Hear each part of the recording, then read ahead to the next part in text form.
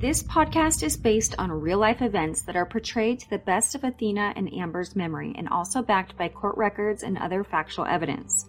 While all the stories in the podcast are true, some names and identifying details have been changed to protect the privacy of the people involved. Previously on Ex-Wives Undercover, Amber was served a restraining order by Ben. Within weeks, Amber drives up from Oregon and stays with me, and I attend court with her. Of course, Ben was shocked. I asked the judge to speak and informed her that Sydney had a restraining order against her father. Therefore, Ben had no rights or any say in anything involving my child.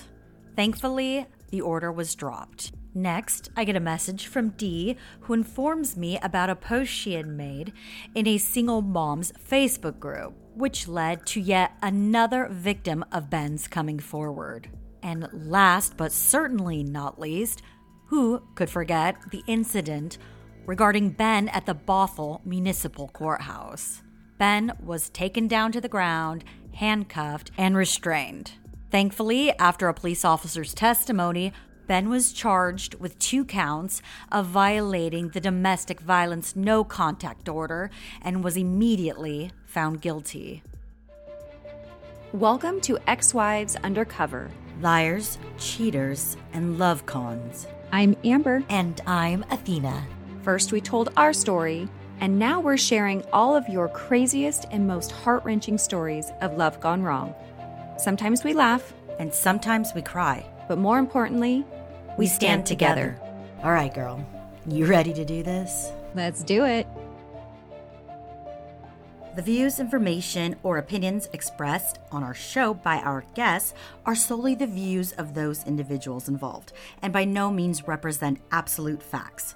Opinions expressed by the host and guests may change at any time. Our podcast and YouTube show may at times cover sensitive topics, including but not limited to suicide, abuse, violence. Listener and viewer discretion is advised. Season 2, Episode 4, Guilty. After the incident at the Bothell Courthouse took place, I can only assume that Ben's attorney advised him that it was time for him to finally take a plea deal. 3 months later, my husband Chris and I attended Ben's final hearing, where he pled guilty to 2 counts of domestic violence violations. Amber and I had both submitted our victim's impact statement to the court. Amber was unable to attend the hearing that day to read her statement aloud, but we were told that the judge would read it before sentencing Ben. Amber's victim impact statement reads as follows. My name is Amber, and I am the wife of Ben Jamison. I would like to take this opportunity to explain to you what he has put me through and how his actions have impacted my life. Under normal circumstances, February 14th is supposed to be a time of love, but for me, Valentine's Day will forever be marred with nightmares of being held captive in my soon-to-be ex-husband's home while he pulled out a knife threatening to kill himself and 2 others. And while he denies the events that took place that night, I know better. I chose to speak up and tell the truth when the police officers called me that night, and I would do it again. Ben Jamison may look like a normal member of our community, but he is not. He is a sick and dangerous man who suffers from a cluster B personality disorder. These people lack remorse, have problems with anger management, compulsively lie, and make impulsive decisions. He also has a long criminal history of multiple women having to get restraining orders from him. I could have been quiet and cover for him like so many women who experience domestic violence. I have seen him get out of control during the 5 years I spent with him, but I have never seen him more crazed and scary than that night. And the fact is, I couldn't live with myself if he hurt or killed someone and I didn't speak up. Since this all happened, I have felt even more victimized than ever. It's like I'm being punished for telling the truth. I've been called a liar by Mr. Jamison, and I've been called crazy and psycho. He's created fake emails from me and submitted them to the court to discredit my character, and the list goes on. I had to start taking anxiety and antidepressant medication as a result of the stress and trauma he's caused me. I've experienced debilitating panic attacks, and I'm not able to concentrate to even work. My performance has suffered. I've also had to miss a lot of work driving from my home in Oregon to attend multiple court dates. I've moved to a new home. I've changed my phone number and email address and even live in a different state. I still feel unsafe, and I'm scared every day not knowing what he will do next. He has put spyware and mirroring software on various women's phones so he can stalk them. I bought a new phone for that very reason, but the anxiety is still there. I have to look over my shoulder wherever I go. The very thought of him getting his ankle monitoring bracelet removed makes me tremble in fear. He knows where my parents live. He knows where my sister lives. Who will protect us when he loses control? And it's not if, but when he loses control. Mr. Jamison is on a downward spiral, and it's only a matter of time before he really does hurt and or kill someone. I fear that this plea deal is just a slap on the wrist, and he will continue to wreak havoc on those around him. In fact, without any repercussions, I feel he'll be more energized than ever to seek revenge on myself and the other victims. Mr. Jamison is very savvy, and he knows how to work the court system in his favor. He's been getting away with lying and manipulating for most of his life and will continue to do so. Your Honor, I'm begging for you to consider my statement when making your decision on this matter. Thank you, Amber. The week leading up to the hearing, I was still uncertain if I had the strength and the courage to read my statement aloud to the judge. After the events that transpired the last time we were in that courtroom, I was afraid that I wouldn't even be able to physically walk through the front door. The night before Ben's sentencing, I finally made the decision that I would read my statement aloud to the court. I wouldn't allow Ben to silence me ever again.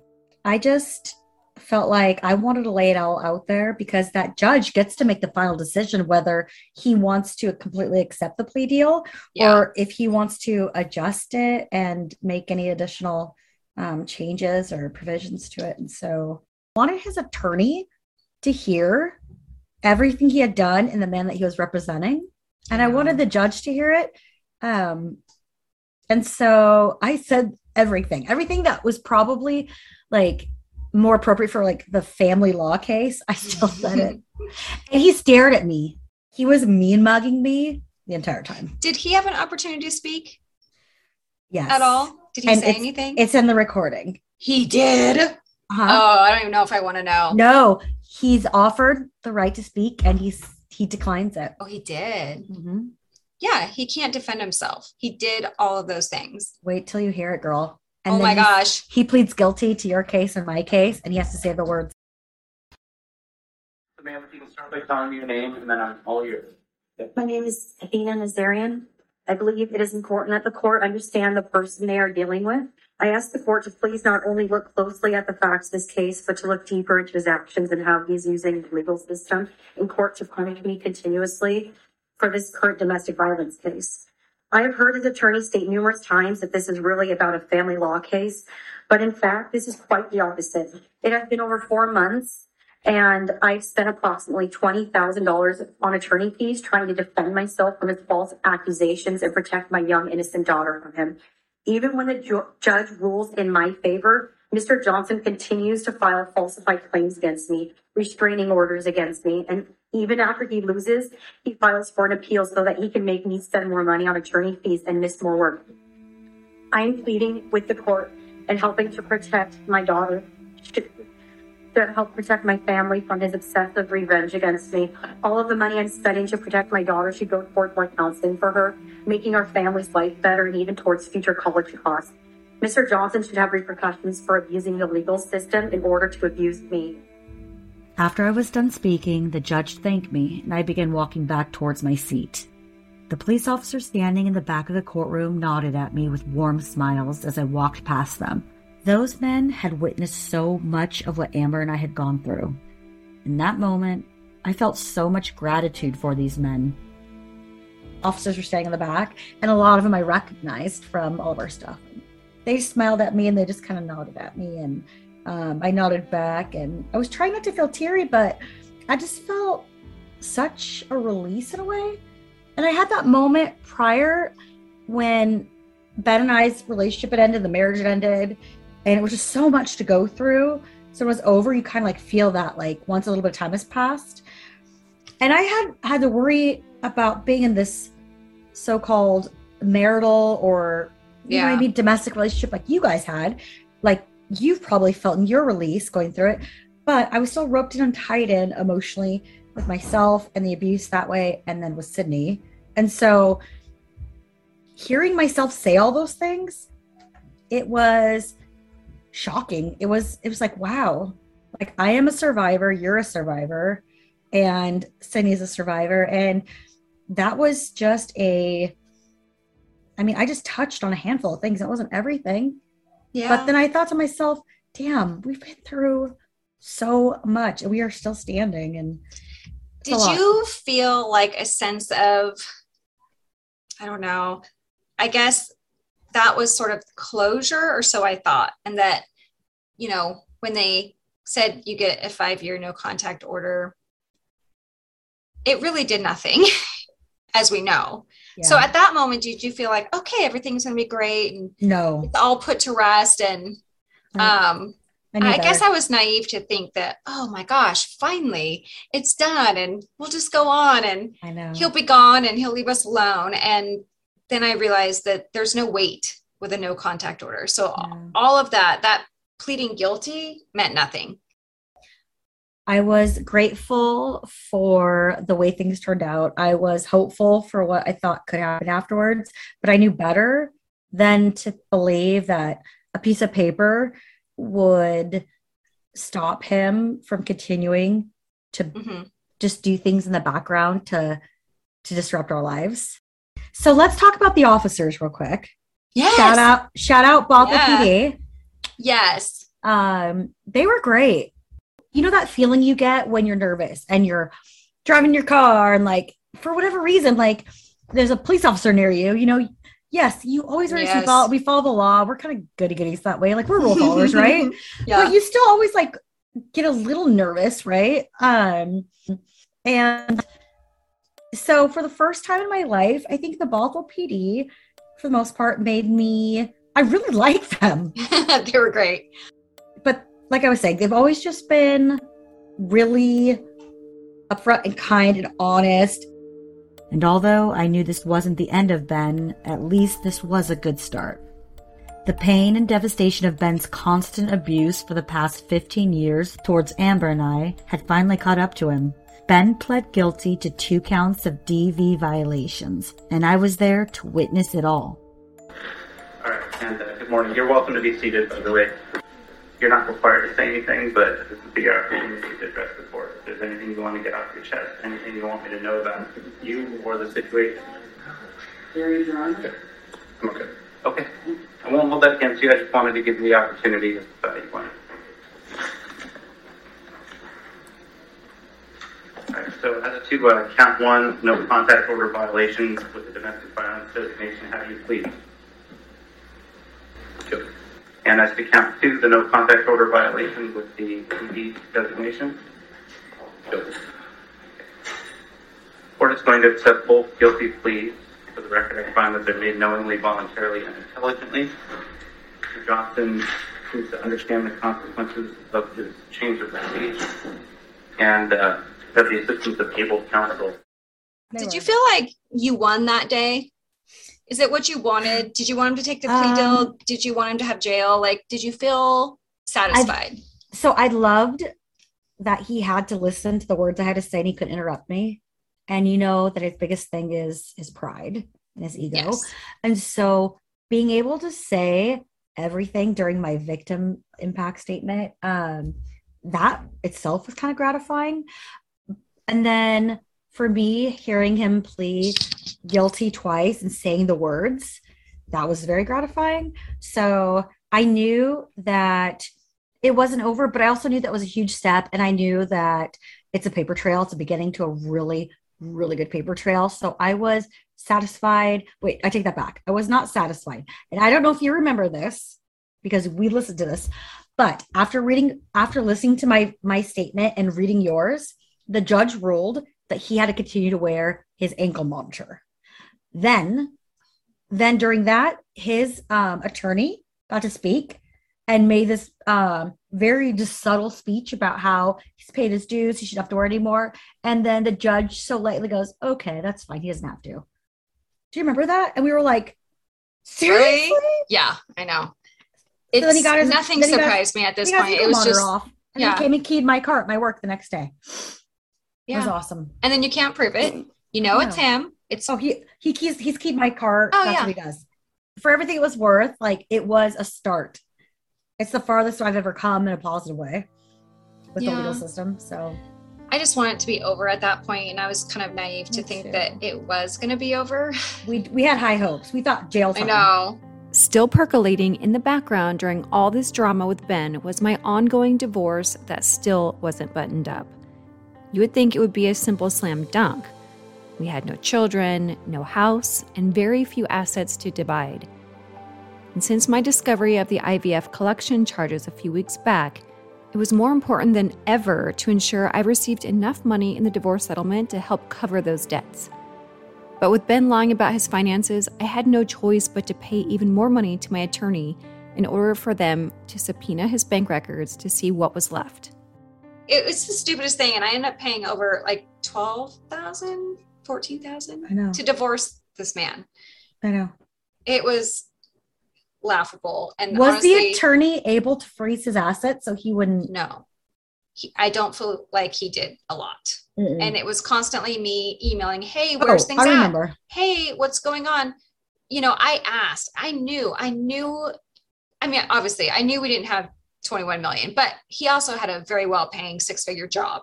So I knew there was cash in the bank, and that was our assets. Yeah. And I had just found out that I owed $15,000, $17,000 on IVF because of him. So I needed at least that much. Yeah. But I mean, yeah, it was just like, okay, I know you make good money. I've seen your paychecks. You know, I haven't asked you for anything. This is like my future. I don't have 401k. I don't have savings. Like, we should be splitting that. And I knew that any money he had, he was going to start moving it so that I didn't get it. Oh, He's basically telling my lawyer he doesn't have any money. He basically opened up a bogus bank account that had zero money in it. that's right. He was turning in fake financial documents trying to cover his ass. Yeah. And I told the lawyer, I'm like, listen, I know this is what he's going to do. He's very shady like this. I want to freeze all the bank accounts. And my lawyer was like, well, it's going to cost you more for me to fill out the paperwork and turn it in. We have to go in front of a judge and then request it from the judge. And the judge has to sign off on freezing his bank account. How about you just fucking do it, dude? Yeah. And it's a big hassle. And sure enough, that's what happened. So I ended up having to pay him more to subpoena any banks that I knew that he had. And there was the standard ones. There's a credit union, there's a couple standard ones. So of the banks that I knew that there might be money, we did find some, but my lawyer came back and said, you're right. He's moving stuff. This is what's left of the lump sum that was there. He's moving it all over the place. And so he's like, all we can do at this moment is just split it 50-50, whatever's left. And then we will ask for a default judgment, and hopefully the judge signs off ASAP, and then you can get your money. While I was financially struggling, Ben was doing whatever the fuck he wanted. I even heard through the grapevine that he and Avery were trying to buy a house together. Oh yeah, newsflash. Avery was able to convince the court to lift her no-contact order. What made you think that Ben and Avery were trying to buy a home? I got tipped off. Somehow when we were doing our super sleuthing, Okay. I got tipped off. And so, yeah, I had let my attorney know that, and he kept brushing me off. I was like, I know he's trying to buy a house. At least he's telling Avery, because he's trying to tell her that she's the one and blah, blah, blah. Oh, He's you trying know to, what? you know, Wasn't he, didn't you get notifications being married to him still that he was applying for home loans? I think that's what it was. I think you'd received an email or a ding on something that was like, I have to go back because I can't it was like a remember. credit for a home. It was like he was trying to apply for a mortgage. I think that's what it was. He was explicitly told, do not do anything with your money. Don't buy cars, don't buy houses, don't buy anything. You're in the middle of a divorce, dude. And sure enough, that's what he was doing. And so I tell my lawyer, I think he's trying to buy a house. Now what?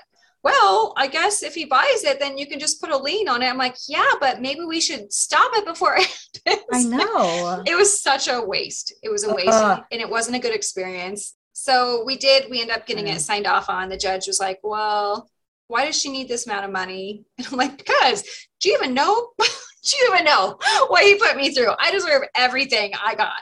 I know. And so my lawyer just basically said, yeah, she deserves this amount. This is for to basically make sure she's taken care of moving forward. Yeah. You know, we're not asking for spousal support or anything like that. And they signed off.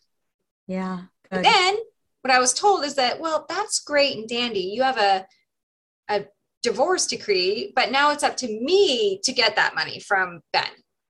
So that's fun. And we'll talk about that in the future. So I wasn't going to get any money anytime soon. So I was like, yay, okay, that's great. I guess that's a win finally, but it's a win to get that document. But then you're right.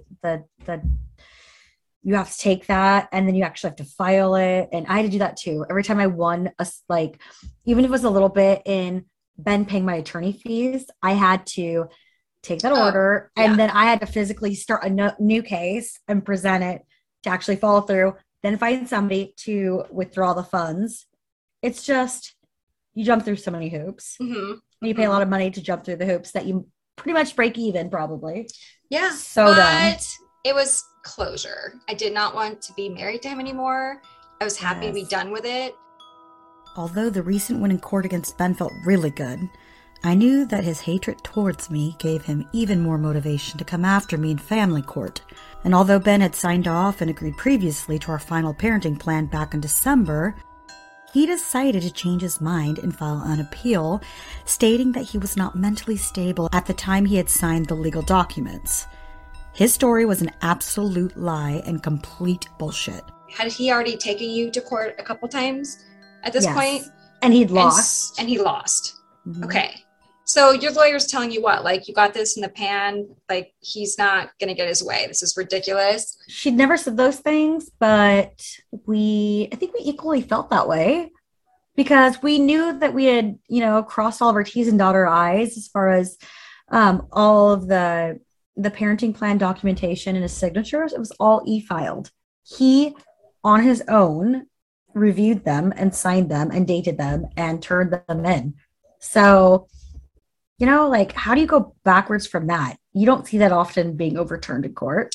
With everything it had gone through with you and the testimonies and the declarations by you and Avery and Deanna and Dee. And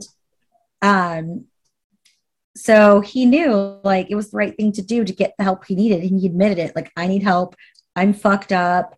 And so he agreed to do all of that, counseling. It wasn't like I'm stealing his daughter away from him. No, I'm saying, go get this really intensive outpatient therapy and DBT or whatever it was called. And then you work your way towards getting her back in your life. And within, 6 to 8 months, you'd be right back to normal.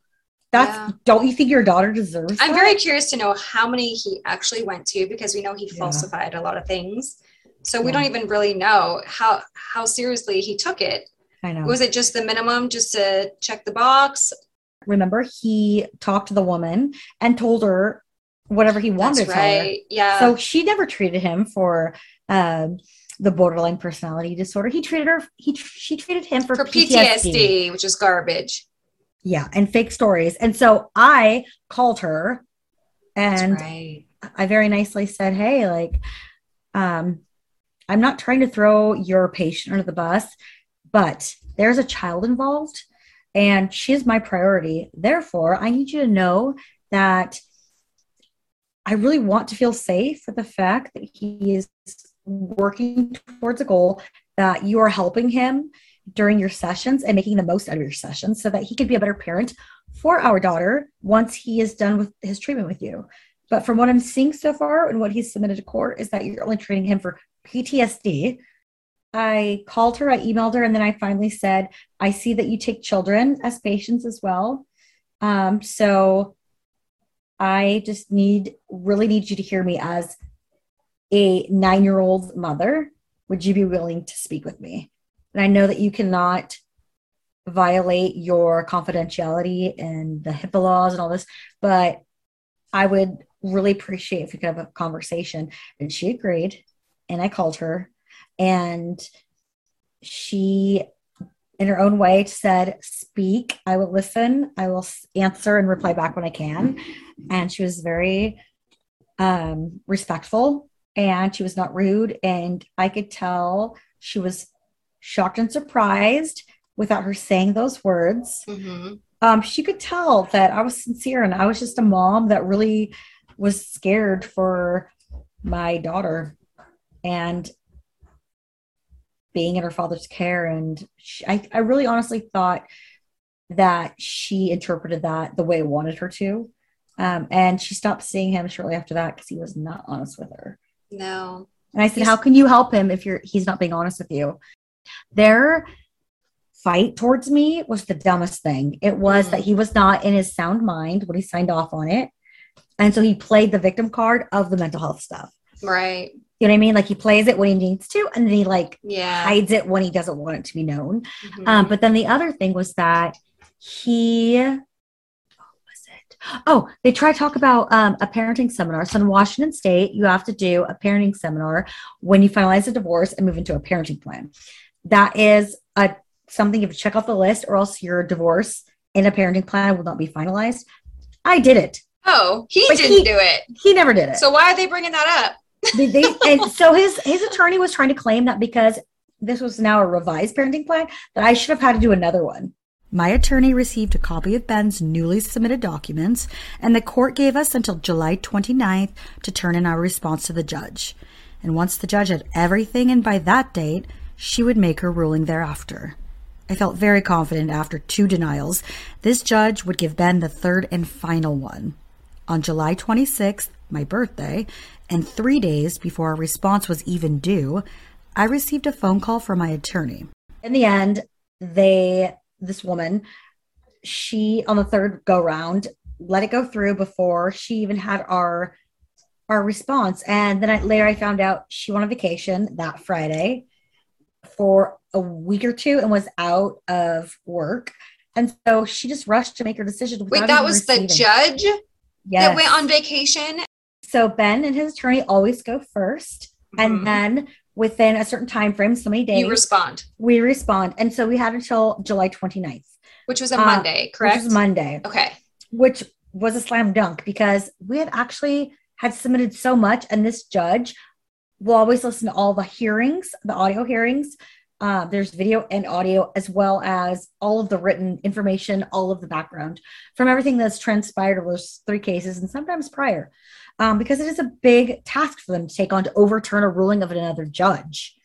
Because it's not, it's not done very often. It's not either. And so, and it was a slam dunk the first 2. And it was just like, oh, thank goodness. So this shouldn't be that big of a deal. So on the 26th, to get a phone call from my attorney saying she made her ruling and she overturned it. Okay. I know the listeners are going to freak the fuck out. How does the judge get away with that legally? I honestly, by that time, fell to pieces. It was like $23,000. Yeah. And now it goes back to 50-50 split. He sees her every other day, literally as if nothing happened. So all the horrible stuff he put his daughter through. It went back to the temporary parenting plan that was like submitted quickly when everything happened by a pro tem judge. And so he didn't get her right away. I mean, I don't know how anyone couldn't have a mental breakdown. And you know what? Point. Like, you know what pisses me off is that I feel like my attorney dropped the ball too. I'm sorry, but legally, if she's a judge or not. So my attorney says that she submits something and is like an appeal. Like, wait, what? We had until this date to respond. Like, how could you make a ruling? But then the judge never responded because the judge was on vacation for 2 weeks and took leave. And by the time she got back, she never responded. And then my attorney left the firm and went to practice in a different county who couldn't represent me anymore. Yeah. Oh, something happened. I do fight it and I do continue on and I do spend another $20,000 because in the end, we end up spending $40,000 total and then we give up. Each summer for the past 5 years, me, Sydney, and Ben would go on a family vacation, and I promised her that nothing would change after the divorce. And we'd go anyways. It would be our annual girls' trip. I was hoping that by the end of July and early August, we'd have good news to celebrate. While Ben did plead guilty, we received the devastating news that the judge had overturned Athena's parenting plan in family court. For the time being, Sydney still had to be monitored, and Ben was granted the ability to speak with her. She didn't have her own phone, so that meant that we had to work something out to abide by the courts. I reluctantly sent him an email letting him know that we would be going to Disneyland and that I would be monitoring his phone calls with her. I also reiterated that I had changed my phone number, and as such, I would be dialing *67 before calling him on her behalf and to be sure to answer. Everything was going okay during our trip, but I could immediately tell that the door of communication was now open, and Ben was going to take advantage of it. So much for that no contact order. Gave him all the information, but it opened a can of worms, sister. Oh my gosh. That was the little crack that he needed of the door to be open because he ran with it. Oh gosh, yeah. 100%. Oh, that whole trip was like Yes. messaging you and emailing you and Oh, totally. Yeah. And I was just like, I'm going to rise above it. I'm not going to be mean. He's with Avery now. I'm glad. Go to town. I just want to move on. I want to move on in a positive way. I want to put this all behind me. I'm not going to be the mean, vengeful. Like I don't want to fight with him. And you'd And met so- someone too. And I did. I started dating someone a couple months prior. Yeah. And so- and it was normal. It was normal. I remember Yes. laughing, going, "Oh my God, you're Is right." he 'Cause I kept normal? saying, Yeah. I remember like telling you one day, I know you're so used to these things and the crazy, but that's not normal. And one day when you're in a relationship, Yeah. somebody else, you're going to be like, whoa, this is normal. And then I remember us laughing, going, you're telling me it's just so normal. Who knew? Who knew? I didn't know what to do with normal. I also didn't know how not to be love bombed. And so I remember like I had to reteach myself what was normal. And absolutely. so that yeah, takes a minute. It does. So dating and, I'm still with him, by the way. So 2.5 years later, but in the very beginning, he's very reserved. He's not love bombing me. He's not telling me he loves me on the second date. He's not saying, let's get married. And so not that I was expecting that, but he wasn't as like affectionate and over the top mushy. And I wasn't used to that. And so I remember like, does he even like me? That's how I was with Chris. Oh, I was like, that was Chris. I don't know what to do. This is I was weird. like, he's not that into I me. don't think he's into me. Yeah. Yeah. So it was but that is normal, retraining. folks. Yes, I was retraining myself to get used to a normal human being and at a normal pace and not have toxic patterns repeated. Exactly. Yeah. So, and I exactly. wasn't in a hurry to like jump into anything either. So I had just moved into my new townhouse and it was just nice. It was nice and refreshing. We would go hiking and we'd travel and we'd do all these really fun things and wine taste. And it took my mind off the chaos that summer. Yes. It I was- love it was that. very I was nice. so happy for you. It gave me hope that there's more. And so honestly, it probably Yes. helped me not get sucked back into Ben because the minute Absolutely. that door got open when we went to California, the barrage of I love you so much. And you know what I mean? Within a couple days of our trip. And then he would seed in like, I was just thinking about you and Sydney. And he'd start sending me pictures of me and him and Sydney and our family vacations. And it's just not right, Amber. I should be there. This is our family trip. And then it's like, I'm a bad person because I've moved on. And for sure. I'm Especially if you don't respond enough time, then Yes. it builds and builds. Ben was on his best behavior while we were on vacation, and I allowed him to have regular chats with Sydney. But when he proactively went and put $1,000 into my bank account without my consent, I immediately became alerted. Ben was up to something, and I was about to find out exactly what he was planning. On the way home, you get to the airport and you're checking in, and then all of a sudden you realize that your flights have been upgraded to first class. Your seats have been Yeah. upgraded. I was like, what? I mean, I have just regular old seats. And I think it was the night before. I was okay. checking my email and it said your tickets, your first class tickets. And I'm like, no, I definitely didn't pay for those. And he had sent a message saying, oh, I just wanted to do something nice for you guys. And I thought that was really strange. And my tickets were now gone. So I don't know if he called in and said, I'm her husband and I'm changing their tickets, because mine regular class tickets were no longer. That's crazy. So I didn't really have an option. It's kind of crazy that he was allowed to do that. I know. He was legally married too, maybe still, but still. No, we had just been, the divorce was finalized. Oh gosh.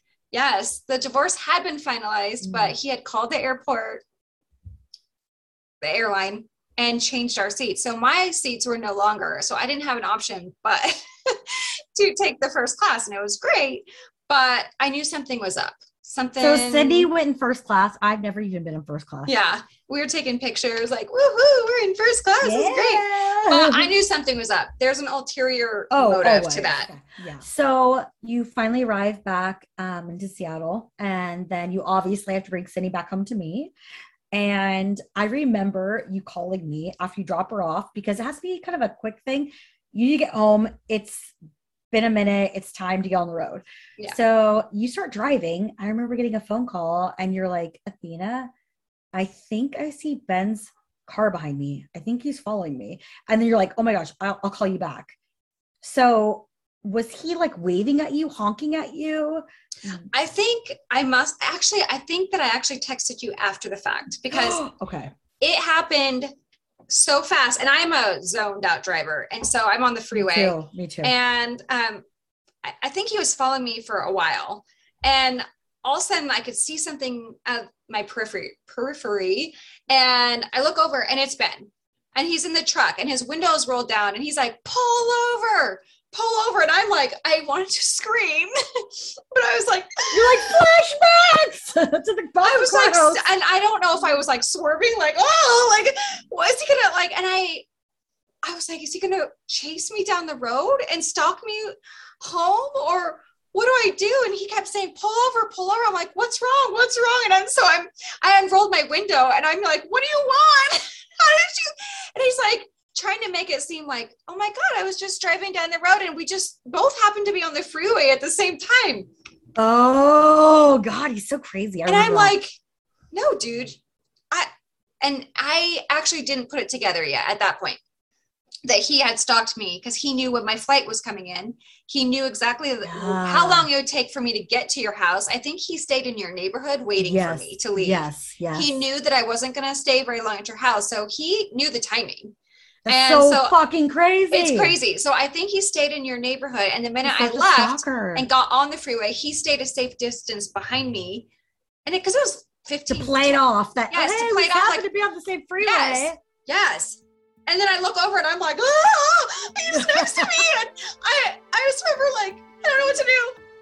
Next time on Ex-Wives Undercover. He was kind of going on and on and on about how he's a big fan of yoga now and meditation, and he has retrained his brain. And yeah, just like that, he's all better. New man, brand new Ben. I think once your eyes get opened, you see the manipulation. And at that point I was like, oh no, I see what you're doing. You just found out that you owe me $100,000 in our divorce settlement. Oh, and now the light bulb went off. That's where, so then I'm just sitting there going, that's great and dandy, but I see why you're trying to get me back, because if you get me back and I fall for your BS, that means you don't have to pay me anything.